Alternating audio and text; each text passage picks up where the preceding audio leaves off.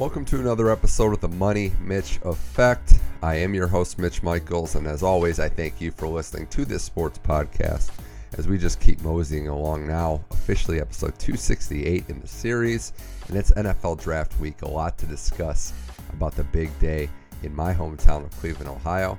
Talking to my buddy Anthony Germain. We worked together many moons ago at the NFL Network. He's got some draft talk and some draft takes to talk about as we look at who the Niners will take at the 3 pick, with Wilson and Lawrence at 1, Wilson at 2 being the guys ahead of him, what the Niners are going to do, where Fields and Trey Lance will go, just the other picks as well in that first round. It's going to be exciting. He's got his Eagles takes. I've got some thoughts on the Browns. And then a surprise at the end of the show you're not going to want to miss. But Anthony Germain on the Money Mitch Effect to talk NFL Draft.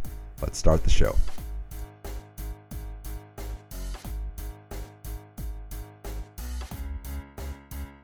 All right, huge time on the Money Mitch Effect. It's NFL Draft Preview. Not an official mock draft, but we're going to break down the 2021 event held in Cleveland, my hometown, and I got a Dirty Bird Eagle fan on the line. It's Anthony Germain coming in to talk NFL Draft with me. Been about a year since we last talked on this show, so Anthony, welcome back to the Money Mitch Effect. Wow, thank you. You're going to introduce me as a Dirty Bird? I don't know about that. Well, it could have been a lot worse. Let's just say that. I haven't talked to you in a year, and you're going to introduce me as the Dirty Bird. You're lucky that this draft's in Cleveland. I keep forgetting that, but that's pretty cool for the city of Cleveland, huh? Yeah, it's very, very cool. And it's very weird that we're kind of on opposite ends of this draft. This is the first draft where I'm not as tuned in with the top 10, top 8 really picks like I would be normally, because the Browns aren't drafting that high this year.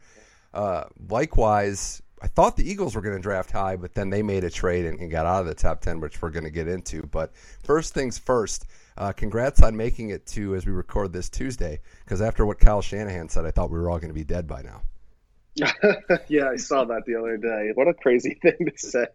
I know, he's kind of borderline psychopath at this point. I know. He's going out on a whim, and they trade up all these picks, and we'll get into this. And then they tell everybody they're going to get Mac Jones, pissing off the fan base, and now he's telling people that they might not be alive come Sunday. Like, what's going on in San Fran? I know, it's like, take it easy, psycho. He's what, like 41 years old? Maybe this is the crisis. Maybe he'll have a Harley or something. Be wearing his hat backwards all season. He almost has a Dennis Reynolds story arc, character development going on. I think. Yeah, I don't know what the implication is of the Niners draft choice, but there's some real ones there. Well, it's fitting because every year in the draft, Anthony, we get to this point and we always want to say, when does the draft really start? And this year it's pick 3. It's been in that range before, but what we know is Trevor Lawrence 1, going to the Jags. Zach Wilson 2, going to the Jets. Was that shocking to you at any point in the draft buildup?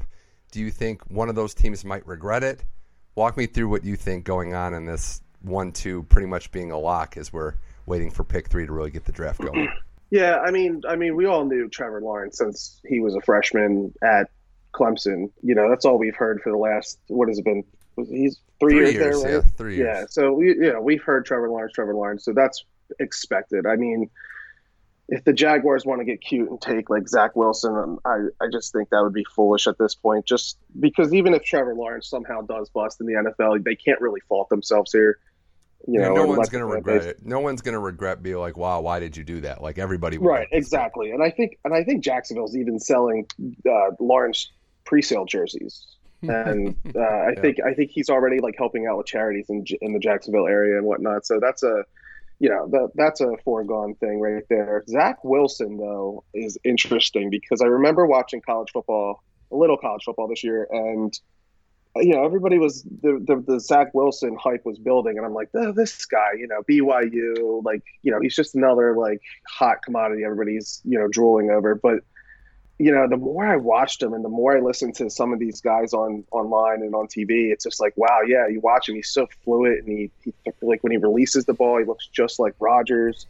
I'm not saying he's as good as Rodgers or going to be as good as Rodgers, but the way he plays is very Rodgers-esque. And yeah, I see it. And if I'm the Jets, I'm honestly taking him. I have even gotten to the point where I think he's the best quarterback in this draft. That's not very outlandish, and I don't know that I'd have that same reaction to you, even a couple months ago. But what I think's happened here is you watch the tape and you watch the pro day. It sounds almost sacrilegious. Wilson can make more throws than Trevor Lawrence can. Now, that doesn't mean he's going to be a better quarterback, but just arm, I would say strength, but definitely the variety of throws he had, similar to a Rodgers. Wilson has that advantage for sure with me. Yeah, and to me at least, he's just more fluid. Like you watch him, he's loose, the flick of the wrist. Whereas I like Lawrence, but is he a little too tall? He's kind of got like a long stride when he throws at times, but that's just kind of we're really nitpicking Trevor because he's been there so long and been deservedly hyped for so long. The bigger issue with this, and this will segue into the Niners at 3. Trading all those picks up to take a quarterback, which one of the 3 remaining is it going to be? But you can tie in Zach Wilson to this. It's really hard. It's a catch-22 of comparisons because on one hand it's, you played for a small conference team, whether that's FCS or a BYU that doesn't have the schedule that is going to be playing tough competition, or it's you're Justin Fields, you're Mac Jones, and you have all the talent around you, and you're not that good. You might not be that good because everybody around you just makes you look good. That's why I think it's so hard to really evaluate quarterbacks, just by game film and just by what teams they play. Because how can you know whether a player is getting made to look better by the great supporting cast, or on the flip side, maybe they're just not doing it against great competition. My point to all this is that there's really, we're going to have to see to find out. Like, we're going to have to see in that NFL competition with a bad team, presumably with the Jets or, the Falcons or the Niners. And, we'll just have to see how these players look. But I think it's tough either way because on each hand, you just don't know what they're going to look like on that NFL rookie, as an NFL rookie on a new roster. Right. And to your point, if you actually take a look at all the quarterbacks that have made the playoffs, this last year, none of them come from these big power schools like in Alabama or in Ohio State. You look at somebody like Patrick Mahomes, Texas Tech. You look like Aaron Rodgers. Yeah, and I mean Brady at Michigan, like he had a good run there, and I know he's the GOAT, and it's hard to compare. I get what Lamar Jackson, Louisville, Josh Allen up in Buffalo, Wyoming quarterback, not great competition, but it seems like the quarterbacks that thrive at these small schools, even if they're not playing competition, they're the ones that seem to be thriving. There are the busts from those small schools too, and just to be clear with everything. Mitch Trubisky, that's for sure. No, I mean it's an interesting thing to evaluate. Now the Niners make that trade up to 3, and all those picks, 3 first-round picks, they're all the way up there. Everybody knows it's a quarterback. Like, I love Kyle Pitts. I think he's going to be great. You don't trade up to 3 to get him. Like, you just don't. No, not a tight end. It's not what you do. So it's the quarterback. And now the question is, is it Justin Fields, who was rumored to be in the top 2 before his, subpar for his standards college season? Now he's not even in consideration. There's the Lance Mac Jones debate. And I'll just start with this, Anthony. Whoever they have, they fall in love with, they trade 3 first-round picks. If he gives you great success on the field, no one will ever care about this moment ever again. And that's that's the toughest part of this. You have to nail this. It's very similar to, the move up when Washington traded up to get RG3. It didn't work out, but at the time it was, we believe this is the guy, then okay, we go get it. So I think that this debate, it's fascinating. A lot of people on the outside might not agree, but at the end of the day, if they land this pick, no one will care how many picks you gave up to get him. Right, and I think that I think you and I are on the same page here. I think it is Mac Jones. Yeah, and I don't think that it's obvious that the Niners fans don't like this pick. It's not a sexy pick at all. But if the more you watch Mac Jones, and this goes back to even what we were just talking about, he played at a big school and was successful. And it is the question, is it the talent around him where he can make these throws a lot easier? But going to a system like Kyle Shanahan's offense in that San Francisco 49ers offense with a Brandon Ayuk and a Deebo Samuel and a strong running game, it's perfect, actually. It actually makes a lot of sense. I think Shanahan is maybe the best play caller in football. If not, he's in the top 3. I see the problem with Trey Lance with Kyle Shanahan. They might like him. I think the scouting department likes him more than Shanahan. Well, that's the part. I think one of the problems is that, like, you have a quarterback like Jimmy Garoppolo who has a hard time staying healthy, and they say the best availability is availability. And I feel like if he gambles with a running quarterback like Trey Lance, that window of or opportunity of being injured again is greatly he has a higher chance of getting hurt is what I'm trying to say. I agree. I just look, if there's a disagreement between Kyle Shanahan and the scouting department, Kyle Shanahan is getting his quarterback. Like, oh yeah, that's Shanahan's run the Niners. Yeah. I mean, that's what's happening. Right. Here's my thought process on. I agree. It's going to be Mac Jones. My thought on the matter is, I do think. Look, I'm an Ohio State fan. I'm not going to sugarcoat that, but I do agree that there is a drop off after Zach Wilson. Absolutely, it's 1-2, and then at that point, it's a lot tougher. I think the issue. I think Shanahan identified Mac Jones as a guy for his system that could put up great results and be the guy long term. But how crazy is it that they gave up all those draft picks to get him? That's honestly, if they stayed at 12, would he have been there? There's that QB arms race, right? And I go back to what year was that? 2011, Cam Newton, where all of a sudden, Blaine Gabbert, Jay Clocker, and then Christian Ponder's a top 12 pick. I mean, there's always the sense of, and that could be what happens at pick 4 and beyond. But did they have to go up to 3? I don't think so. What I would tell you is they were probably going to have to make a trade to get him. But do you do it other than draft night? I don't know. Because some of the best draft day trades, draft day moves have been, and some of the worst for sure, have been seeing a player slide a little bit and then swooping in to get him. So right. What I would have done it basically was a three-way trade between the Niners, Dolphins, and Eagles, because I was just going to say, why wouldn't they just trade with the Eagles, go up to 6? They could probably get them at 6, but it was interesting how that whole trade unfolded. I think we could start with Trey Lance first. He hasn't had the snaps, and I think the biggest issue to me isn't even the FCS thing.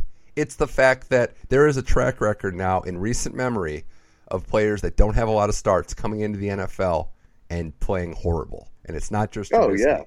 Sanchez even was supposed to be one of the better ones. I think Mitch Trubisky was that way too. Yeah, Trubisky is the prime example, but it's not just him. I mean, a lot of guys that don't get that job until late in their career, it just kind of hasn't happened for them. So I see that more as, I don't want to say a project, but depending on where he falls, I think the best thing for Trey Lance would be not to start year one.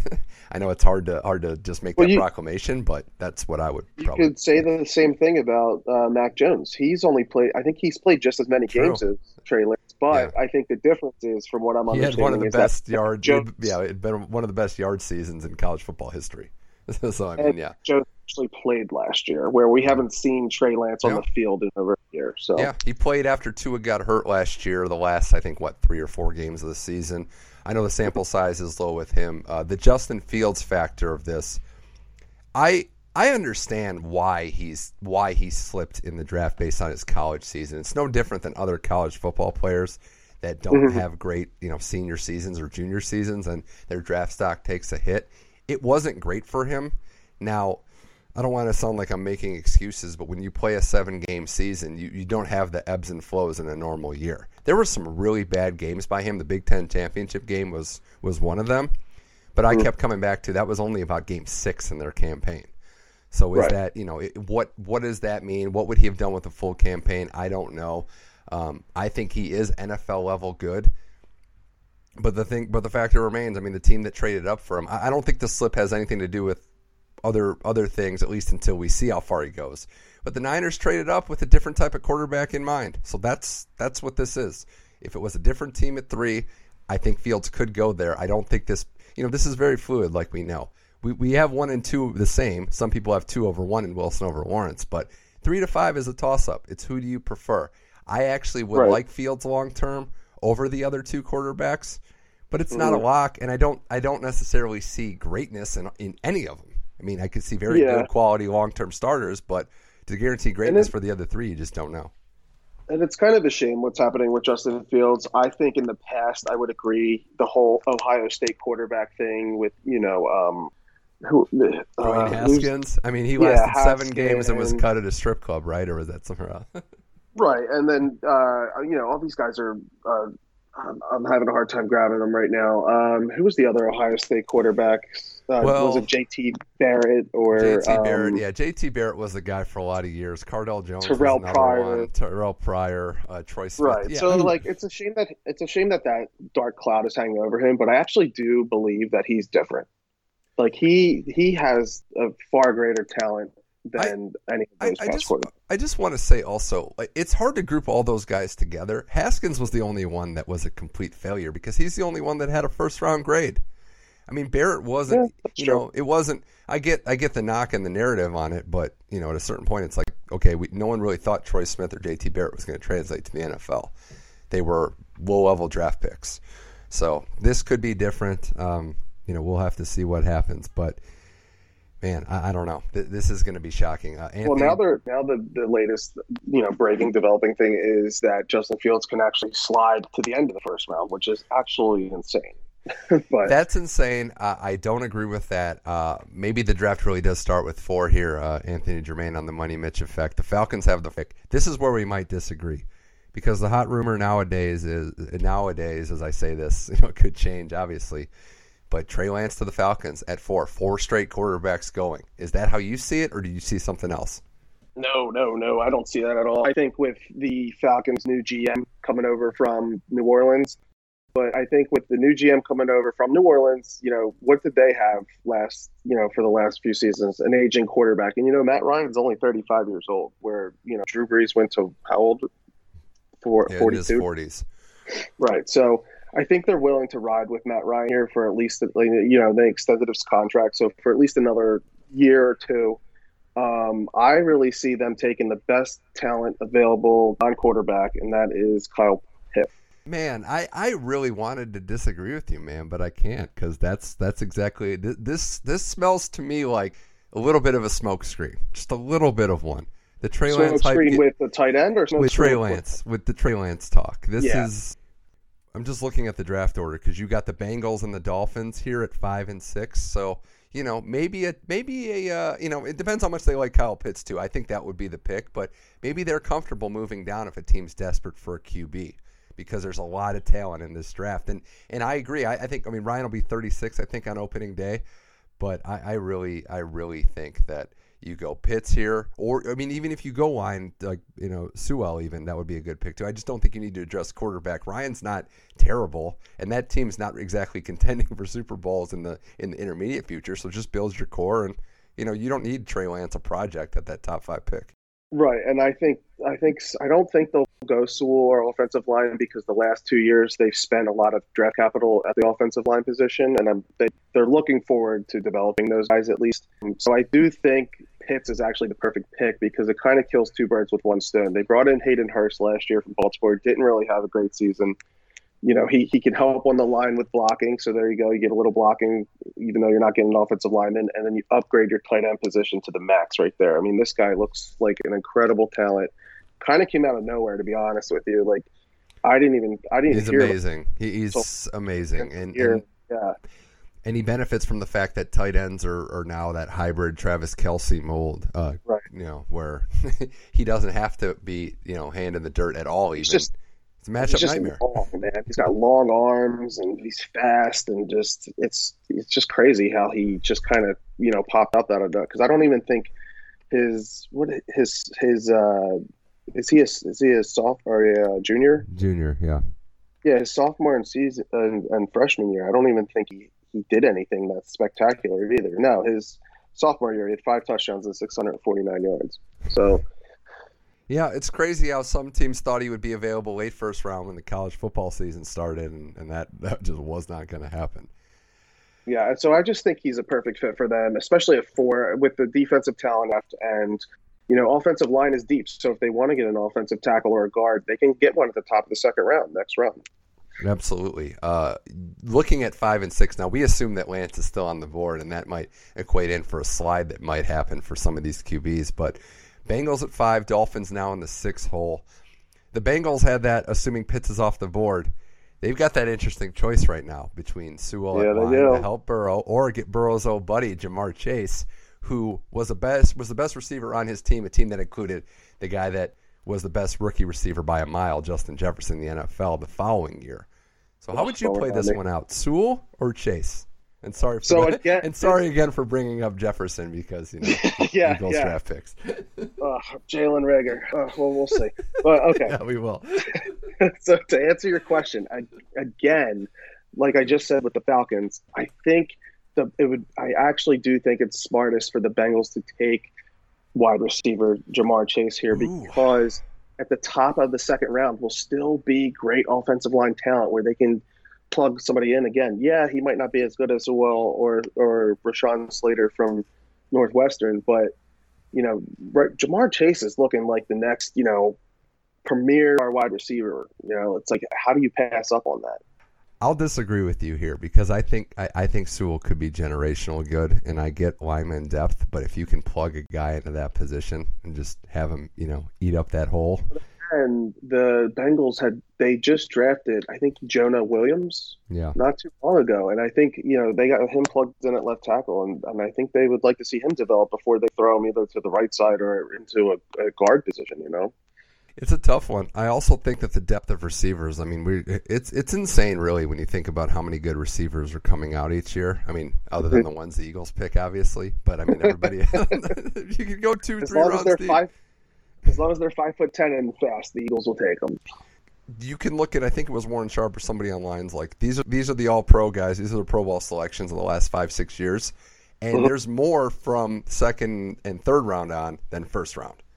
Yeah, and I think it just goes to show you that you can find that talent. Now, I think the Burrow thing might be the reason why I'm wrong here. He could be like, look, this is my guy. I want to play with him. Like, let's see what happens, but. I don't know. He had a catastrophic injury last year, and it looks like he's going to be okay, but they need to keep him upright. He looked good when he played, but they need that.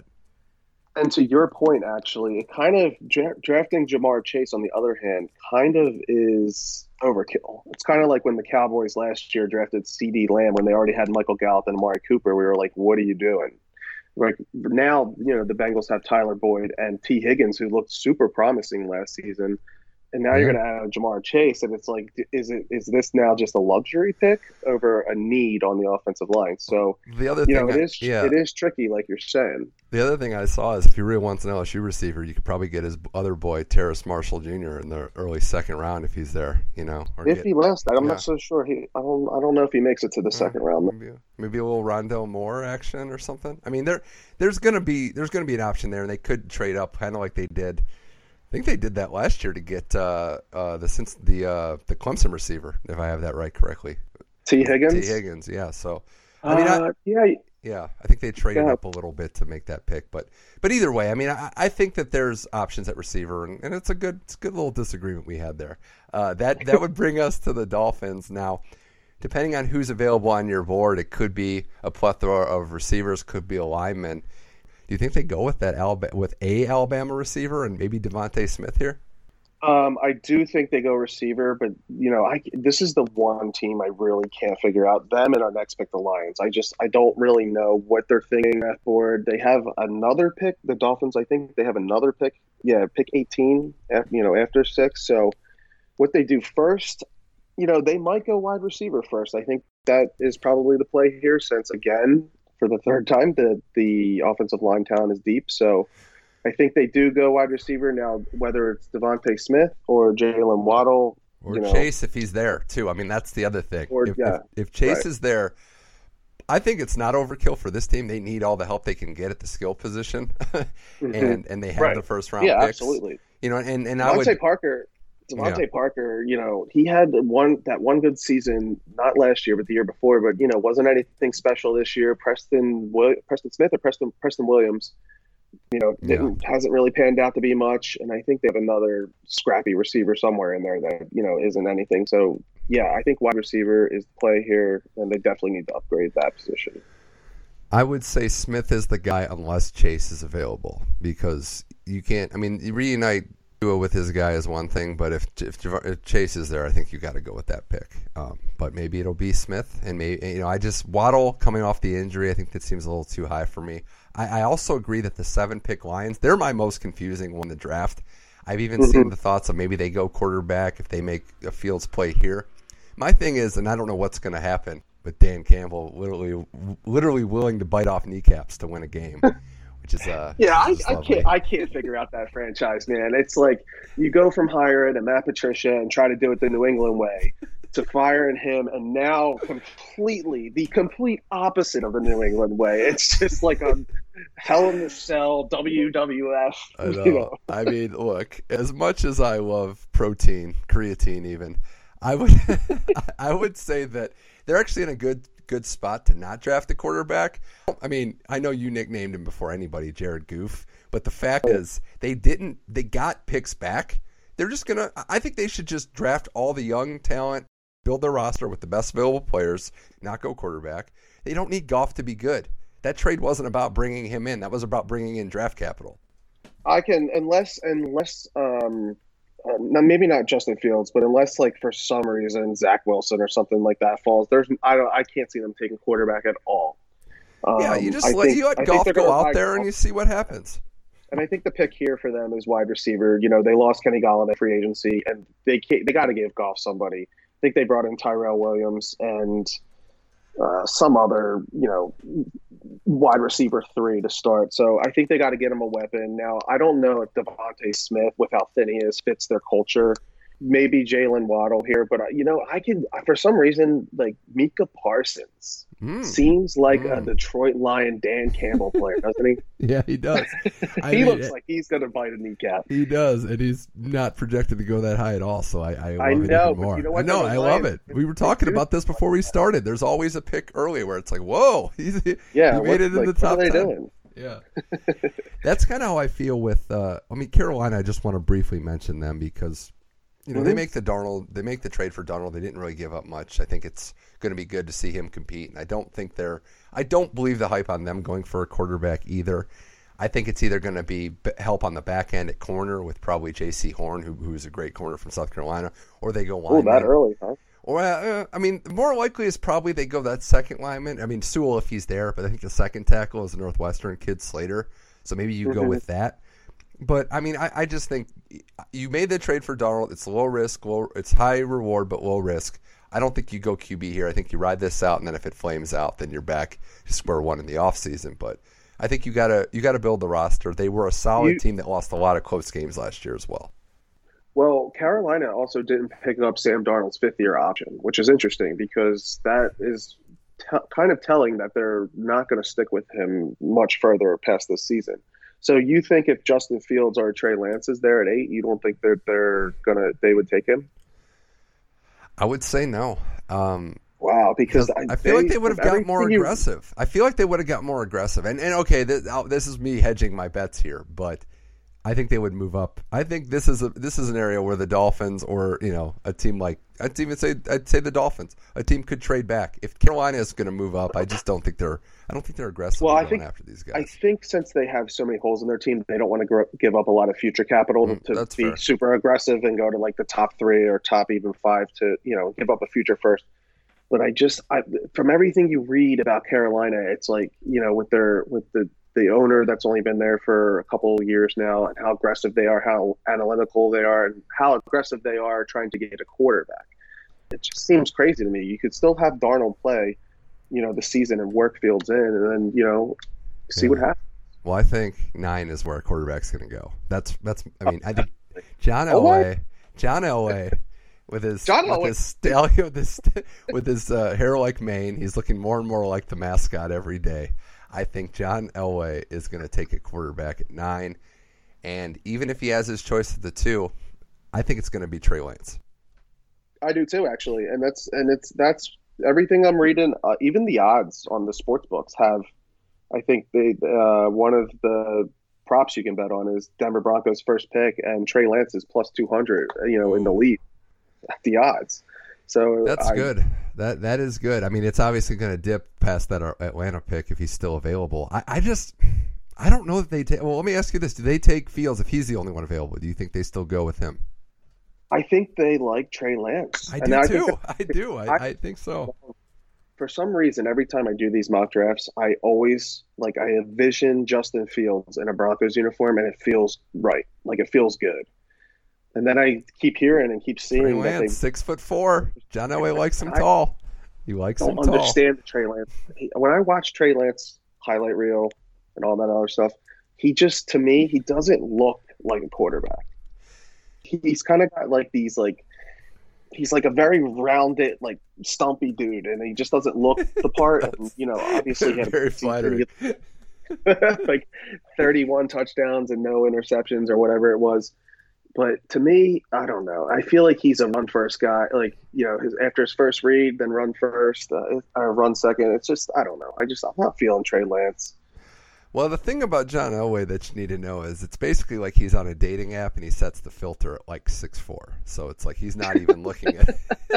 It's very, very true. But, I mean, Lance is an impressive guy. I think the fact that Drew Lock's not a complete bust to where they don't have to rush Lance onto the field is a good thing. And I just think if he's there, they're going to take him.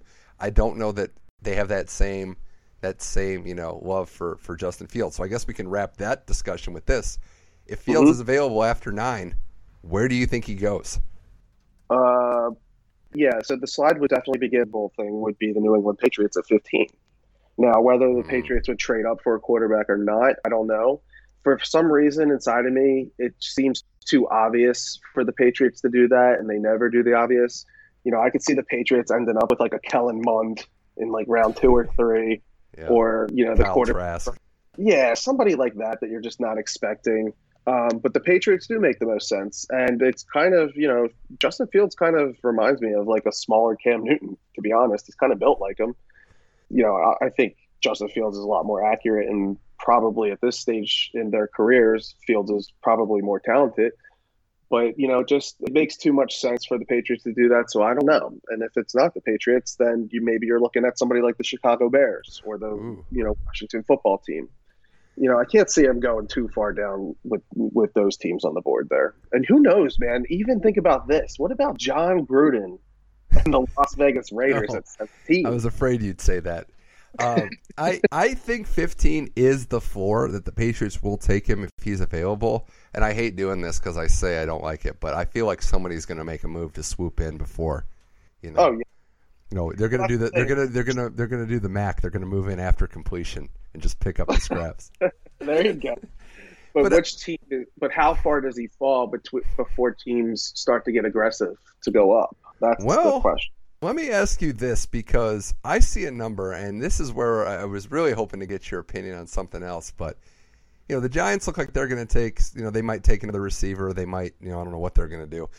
But the Eagles at 12 now. Anthony Germain, you're a diehard Birds fan, and I know you don't have any poems you like to read to Howie Roseman, so we can talk about this. There's rumors that they aren't even, thrilled with 12, and that if the right offer, they might move down. 12-13 range seems like the place where a team could come in, get Fields, get ahead of New England. No, I don't know if it's going to be the Eagles, but this is just a good segue for you to just start talking about what you think the Eagles should do, and just your thoughts, your love affair for Howie Roseman. Oh, don't even get me started on these Eagles, man. They tanked the very last game of the season, caused the big controversy in the media to get that number 6 spot, to only trade back to 12 because they wanted a future first-round pick. They also fired their coach. A mid-round pick. And also, they're terrible at drafting. So I just don't understand why they wouldn't stay at 6, especially when the first three picks are going to be quarterbacks, and either take Chase, Pitts, or Sewell. You can't mess that up. Now at 12, you can mess it up pretty easily. Mm-hmm. So, it's really going to depend who's there. And I actually like that idea that you're talking about. If somebody wanted to come up and trade with us at 12 and we move back to 15 or 17, I'm actually okay with that because, starting here at 12 is kind of the tail end of that top tier talent, Yeah, I agree. And I just brought that up because I wanted to hear what your thoughts were on the Eagles, of course, but also Well, the other thing is I personally want them to get a wide receiver, but I'm not really hot on Jalen Waddle or Devontae Smith for my own reasons. I think Smith is too skinny. Everybody will tell you that the 166 pounds is light, whatever. The NFL's not the same as it was. It's not even that. Like, Devontae Smith didn't break out until he was like 21 years old, and he's already 22, and he's going to be pushing 23, I think, by the time week 1 starts. He'll be like 3 or 4 months removed. Like, why such the late breakout? And with Jalen Waddle, he has, injury concerns. And I'm so tired of the Eagles drafting these 5'10" wide receivers. I just thrive ever since the TO days. I just want that big guy like a Jamar Chase or, Justin Jefferson's not like a super big guy, but he's bigger than 5'10". And, I can't do another Jalen Waddle. We just drafted Jalen Reagor last year. Not that they're the same, but I need a big physical talent there. Yeah, you want a guy with a body that won't quit. I get it. I mean, yes, exactly. I get it. I need my guys to cultivate mass. Cultivate mass, yeah. I would also say that I'm going to push back on Devontae Smith. I do think he's going to translate well to the NFL, and I know the late breakout was one thing. The receiving core was loaded, but you watch the game film, he was the number one guy. He was getting all the double teams. He was the one that was breaking through. Now, I agree with you on Waddle. I agree with you on Waddle because, look, Waddle was open. Waddle was getting single covered the last 2 years. He was the beneficiary more so than his teammates, than his high draft pick teammates, I should say, of getting open more often. That's where I'm gonna agree with and you. Just real quick on Smith, it's not that I don't think he'll translate, or it's not that I don't think he's a great talent. I just don't think he will work in Philadelphia. Philadelphia is not the team where you can just kind of draft a talented guy and he'll work. He has to work in the Philadelphia scheme, and not only that, the second he doesn't perform, the fans are going to get on him. The second he pulls a hamstring, the fans are going to get on him. Why would you draft a 166-pound wide receiver and then deal with the type of guy that could handle the Philadelphia media, and then by year 3 he's labeled a bust or shipped off to another team? It's just I see that happening if they go with the Smith. It's just if he goes to the team like the Steelers or a team like Seattle, great, he'll probably be a superstar. I just know he won't work in Philadelphia. We forgot to mention the Cowboys at 10. I actually see them taking a corner here. So I think Surtain Jr. I think that's one of the highest odds on the sports book is Cowboys taking a corner. It's I think favored minus 220. And maybe that's what you guys do if you stay there, whether it's Surtain or whether it's Horn if he falls. We all know the secondary could use a little help. So Horn's grown on me. I didn't really, he didn't really get great grades out of Pro Football Focus, and they're not everything, but I think his highest grade was in the 70s, which isn't great. But if you look at his stats and how many times he was thrown at, it's pretty impressive. So he's grown on me a lot. I'd be okay if they take J.C. Horn. But again, if Micah Parsons is there, for as many needs as the Eagles need, I'm in the boat of just the best raw talent you can get. They need to draft a player that can start week 1 and is a Pro Bowl player. They just have to get that guy no matter what position he is, whether it's a Rashawn Slater, again, Pro Bowl talent probably, or a Micah Parsons. Now with the corners, you're gambling. You look back at the corners drafted in the first round, it's like a 50-50 chance they bust. So it's fair. For me, they gotta get this pick right. And if it's me making the pick, I'm taking a Micah Parsons or a Rashawn Slater. If Slater's there, it's hard to go wrong with that. Right. I mean, and I do like Micah Parsons as well, but But if not, if to what you were saying, if we can trade back with a team that wants a quarterback, and then maybe get I know Caleb Farley has his back injury is concerning, but he's considered one of these top corners in here. Or if they trade back far enough, get somebody like a Rashad Bateman at wide receiver that we need. That's a good one. So that would be a very good one as well. I do want to talk about the Browns here before we kind of move this along to the finish line. Interesting time for me to not be in the top 20 picks or so of the draft, but there's a couple players I like, and I'd love to see them go linebacker. I'm just afraid that the guy that I really want isn't going to be available, and that's the dude with the name I can't pronounce, the hyphenated name out of Notre Dame. J.O.K.? J.O.K., baby. I really think – I don't think he's going to be there if I had to guess, but if he is, that would be a big pickup. I think the two options for the Browns are linebacker or D-tackle. I think that's what you got to look for. Because now this JOK guy, to be honest with you, he kind of came out of nowhere for me too. I start looking at these drafts pretty much immediately after the Super Bowl. Right around the combine, I start diving into this thing deep. And this guy was not projected to be a first-round pick. And lately, these last few weeks, he's kind of shot up the draft boards. And I don't know. I honestly, I can't even tell you anything about him. I'm looking at his production here on PFF, and his grades aren't that great, and I just love these guys that come out of nowhere, like in the last few weeks here. Yeah. It's all great. It's all part of the draft. It's part of the draft for sure. I think he's definitely a great athlete, and I think he can cover, and I think he's someone that would fit in nicely with what they want to do. Jamin Davis, the Kentucky linebacker, is another one I've seen, and I would definitely rate JOK over him, but and now you got me saying you know what, that guy was going back to the combine a couple months ago or 2 months ago, he was, like you're saying, projected to be a first round pick. Now they have him sliding even into like maybe the third round. Yeah, it could happen. I mean, which is crazy. Look, quarterbacks aren't the only players that slide. Yeah. And honestly, like a first round grade, I mean, a lot of players have first round grades, and it just, there's not enough spots for everybody. The talent's not big enough for everybody. It sounds weird to go defensive line, saying edge rusher, who looking after that? Man, I would say, I don't know what school he goes to, but I just know his name, Christian Barmore. Do you have that info in front of you? Oh, defensive tackle from Alabama. Yeah, Alabama. There you go. They cut Sheldon Richardson. Clowney signing was nice, but it's 1 year, and you don't know what kind of health he's going to get, and he doesn't line up inside.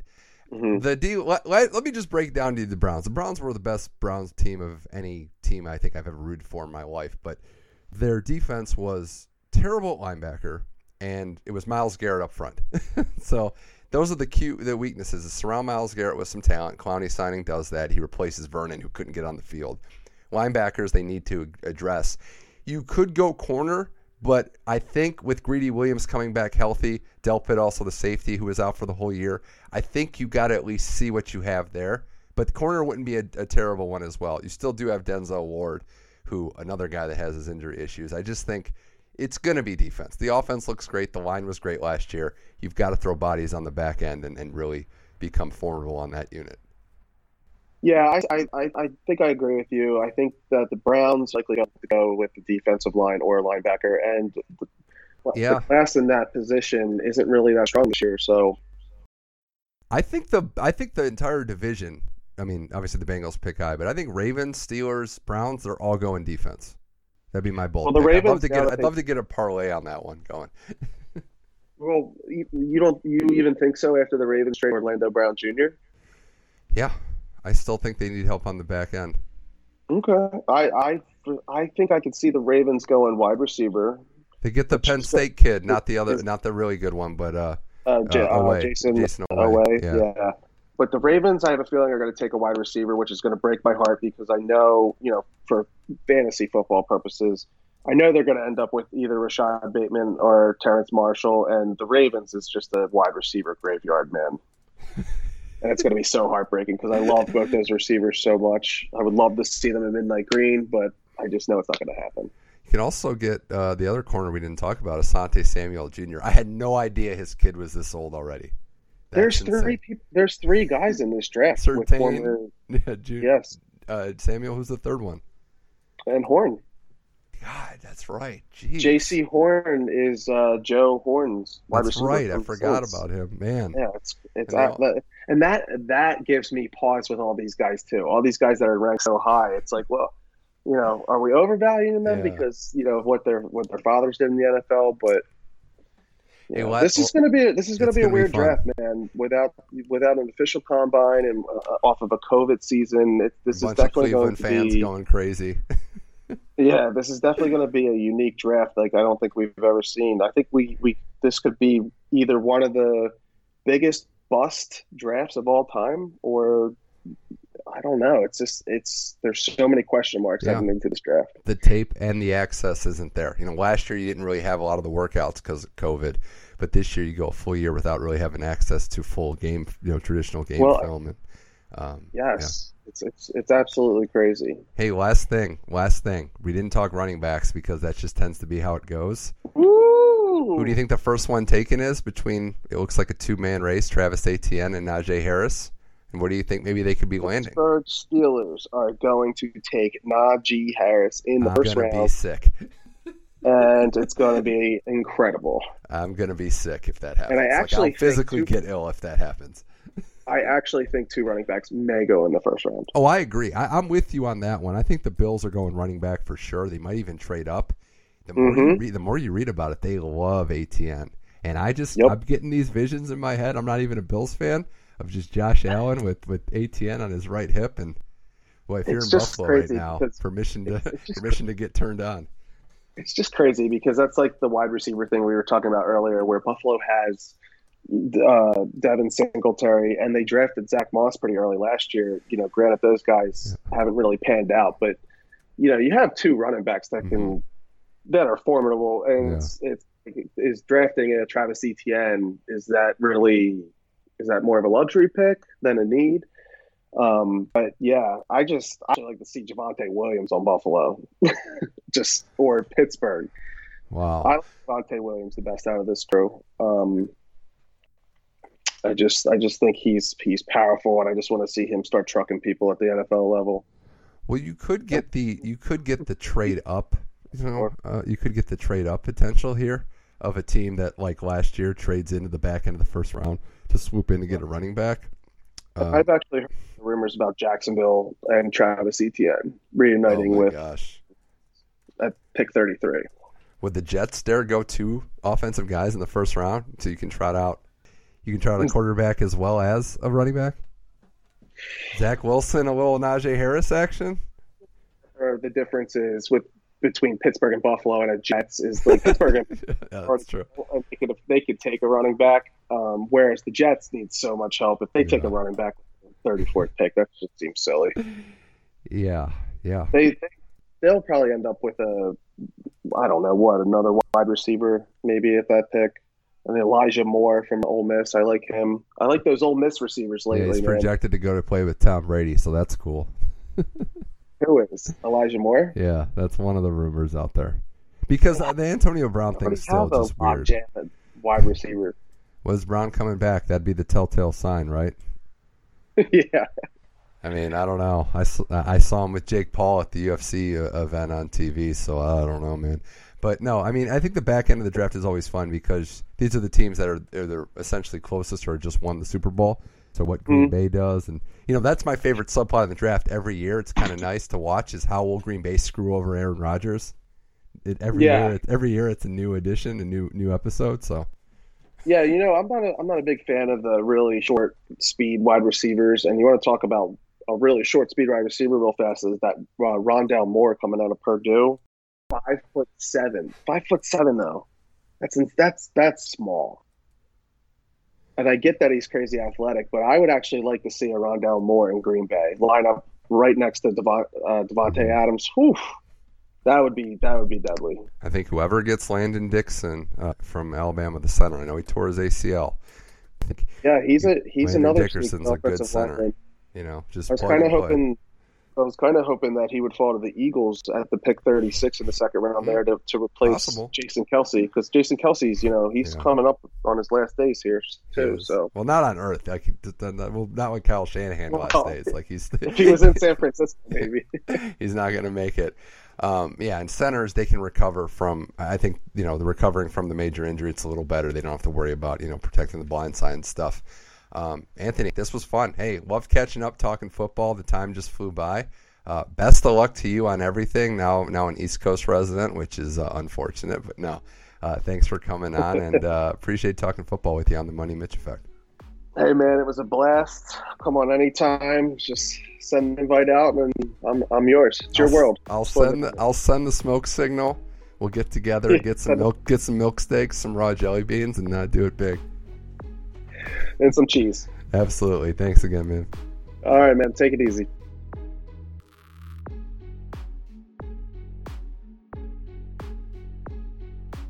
Huge thanks again to Anthony Germain for coming on today's show. Always a blast catching up with him. He knows his draft stuff as good as anyone. And we had to make the Always Sunny references in there as well. That's a funny part of it as well. But thanks again to Anthony Germain for talking NFL draft. Now it's time for something different, a little surprise that I teased at the beginning. Well, UFC 261 was this past weekend. It was a great fight card. Usman with the second round KO of Masvidal to retain his welterweight belt. Valentina looking dominant in her title defense.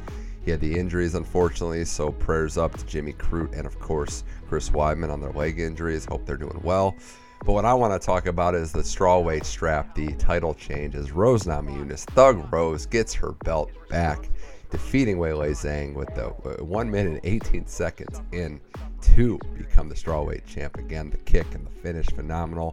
Well, Jennifer Hanna's a friend of mine. She was on this show a little over a month ago. And we like to, talk a little trash to each other. She's a huge MMA fan, very knowledgeable, but she doesn't like the fact that I like Thug Rose. So unbeknownst to her, I gave her a surprise call, and we had an impromptu 10-minute chat of basically me gloating about Thug Rose. But here it is now, Jennifer Hanna, the surprise call, UFC 261, talking Thug Rose and more on the Money Mitch Effect.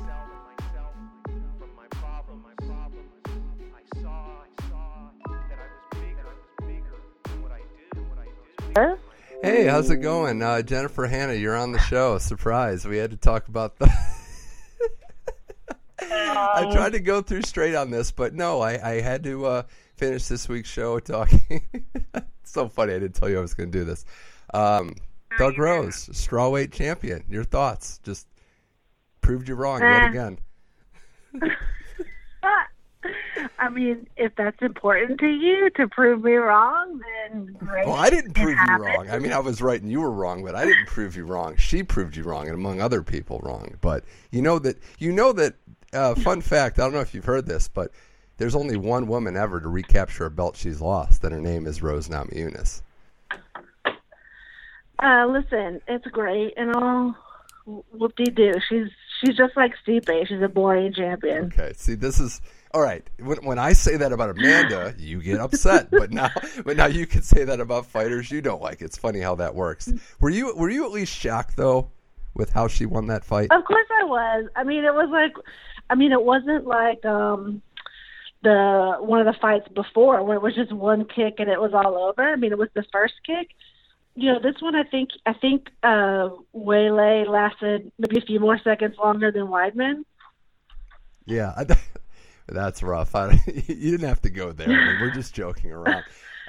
No, I think the funniest thing, the most telling thing is I know you watch all the embeddeds. You saw when Usman was watching Rose spar and whisper to the camera somebody's about to get dropped. I thought that was pretty telling. Yeah, in hindsight, he was right. I think that we all talked about how good of a striker Weili was, but... Yeah, I just wonder, and it sounds like you're more disappointed in her than on the Rose train, which is to be expected at this point. But I mean, it was. Look, she left herself vulnerable and got finished. I mean, that's what happened. She did, and yeah, I mean, it's really just because you're so hyped about Rose that that's why you dislike just adds her. A little bit of extra salt and vinegar to it for me. But okay, that's fair. Look, it wasn't. I mean, yeah. She did what she had to do, and there you go. She's now made history, right? You didn't cry a little bit when she was crying, like you didn't cry, like you didn't. Absolutely not. No, you didn't cry when she was saying I'm the best to Pat Barry or to Joe Rogan. No, because I just believe that she meant. I don't think that she really said it with conviction. Personally, I think she was just repeating him. And listen, that whole thing is weird. Oh, don't. This is. Like, it's always there's just lines crossed all the time. Like I can't get through one talking point. That's how I live my life, bitch. Just crossing lines. I understand that. Look, it was a great card. Not just that. I had to get my bragging off for Rose being the greatest strawweight ever. And one of the best ever. But is it over now? Is what over now? You're bragging. It's over for a little bit. I mean, if she wants to fight wants to fight Jędrzejczyk again, I mean, I didn't know they could come up with another way for Rose to beat her, but let's go. Let's go for 3. Let's go for 4. I don't care. Listen, I think what's her name? Andrade is like, oh, I've done this before. I'll go back to strawweight. So what, take that belt. By the way, that's a great strategy of Andrade just zigzagging to title shots left and right, because obviously she deserves a title shot after her performance on Saturday. Well, Listen, how many times can you get taken down? How many times can you handle the number one contender? So what to do? Of course, she gets the title shot. How many times can you get taken down inside of 2 rounds? We almost found out the max there because it was about 7 of the exact same takedowns.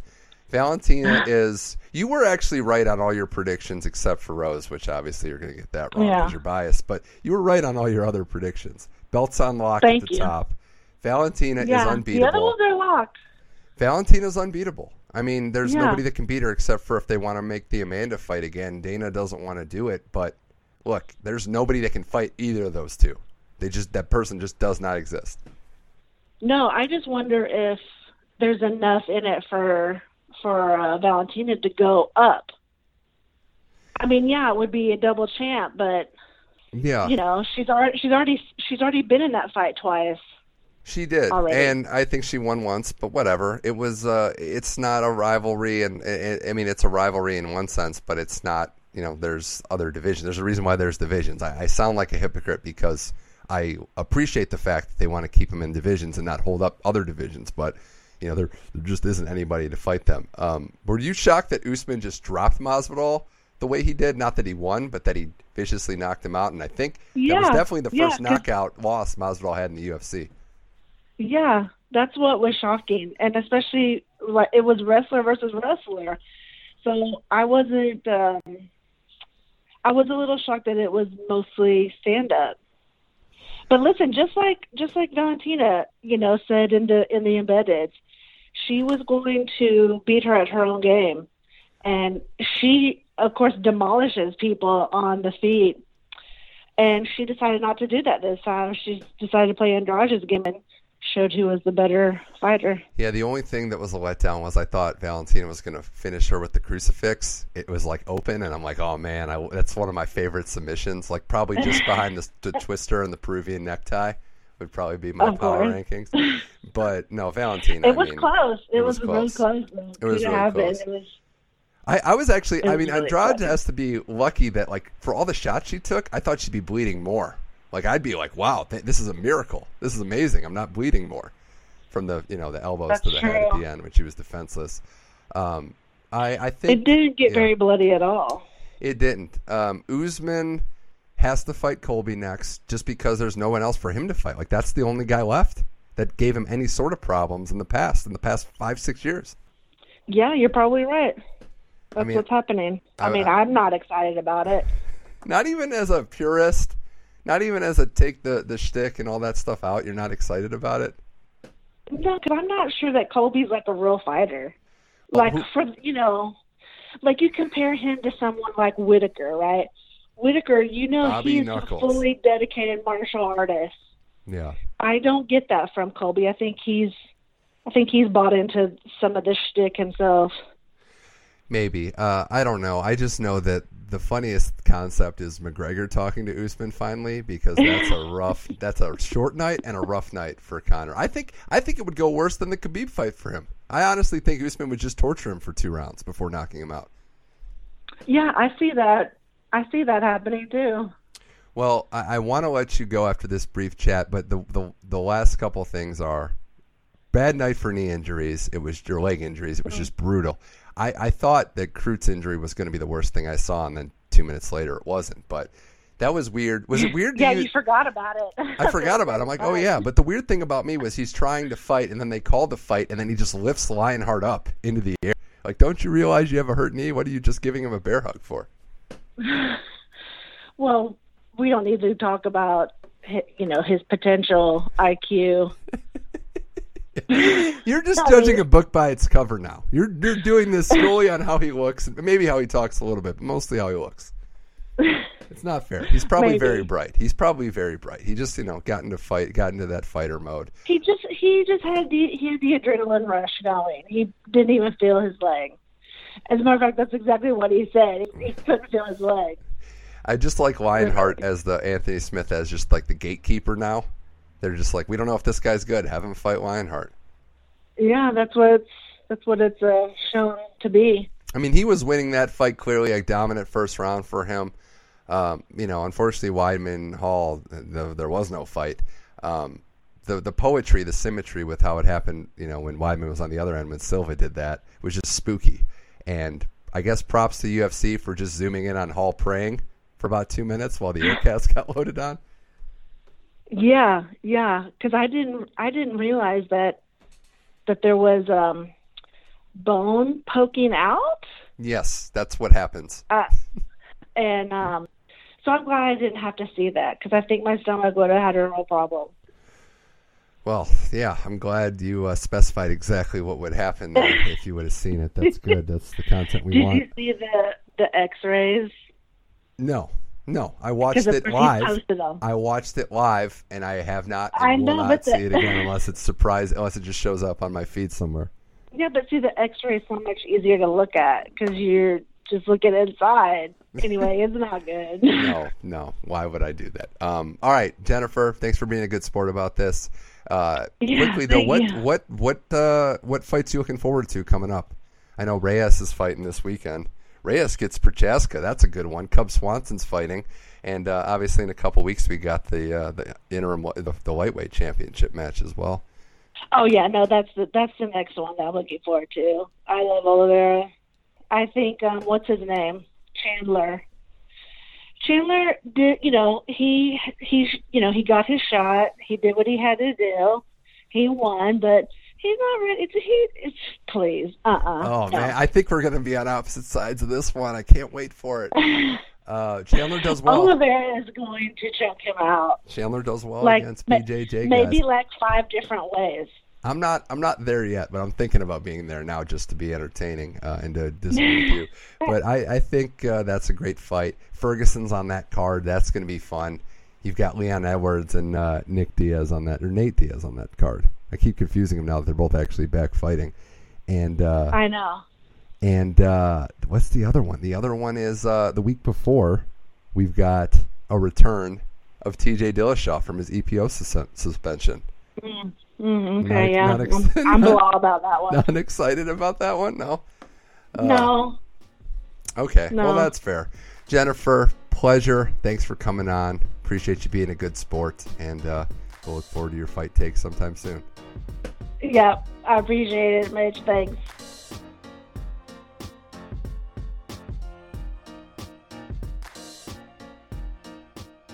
Huge thanks again to both Anthony Germain and Jennifer Hanna. That's going to do it for today's episode. Thanks to everybody out there for listening. I can't wait to see how the draft shakes out. We have more sports to talk about next week, whether it's fighting, hockey, baseball, tennis. Make sure you check out the Tennis Channel Inside In podcast, also hosted by yours truly. But a lot of big sports coming up next week and in the weeks to follow, and some long-form interviews as well. So make sure you check out the Money Mitch Effect Facebook page and check out the Money Mitch Effect on SoundCloud, iTunes, and Google Play. I'm on Twitter at MoneyMitchM21. You can follow me there for some sports and other takes, as well as other stuff and info about the podcast. I'm Mitch Michaels. This was the Money Mitch Effect, and until next time, keep enjoying sports.